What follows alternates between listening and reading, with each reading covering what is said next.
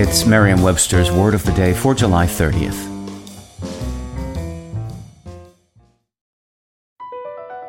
Across America, BP supports more than 275,000 jobs to keep energy flowing. Jobs like building grid-scale solar energy in Ohio and producing gas with fewer operational emissions in Texas. It's and, not or. See what doing both means for energy nationwide at bp.com/investing in America. Today's word is wherefore, spelled as one word, wherefore. Wherefore is an adverb.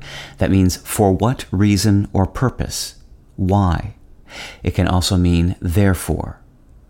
The word is famously used in Shakespeare's Romeo and Juliet in the line, "O Romeo, Romeo, wherefore art thou Romeo?" In early English, a number of new words were formed by combining where with a preposition.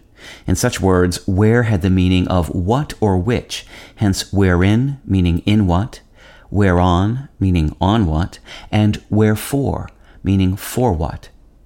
Although wherefore as an adverb is rarely used today, the noun form, meaning an answer or statement giving an explanation, survives in the phrase the whys and wherefores.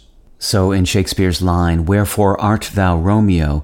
Juliet isn't asking, "Where are you, Romeo?" but rather, "Why are you Romeo?"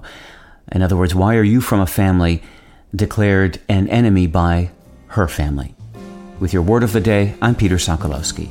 Visit Merriam-Webster.com today for definitions, wordplay, and trending word lookups.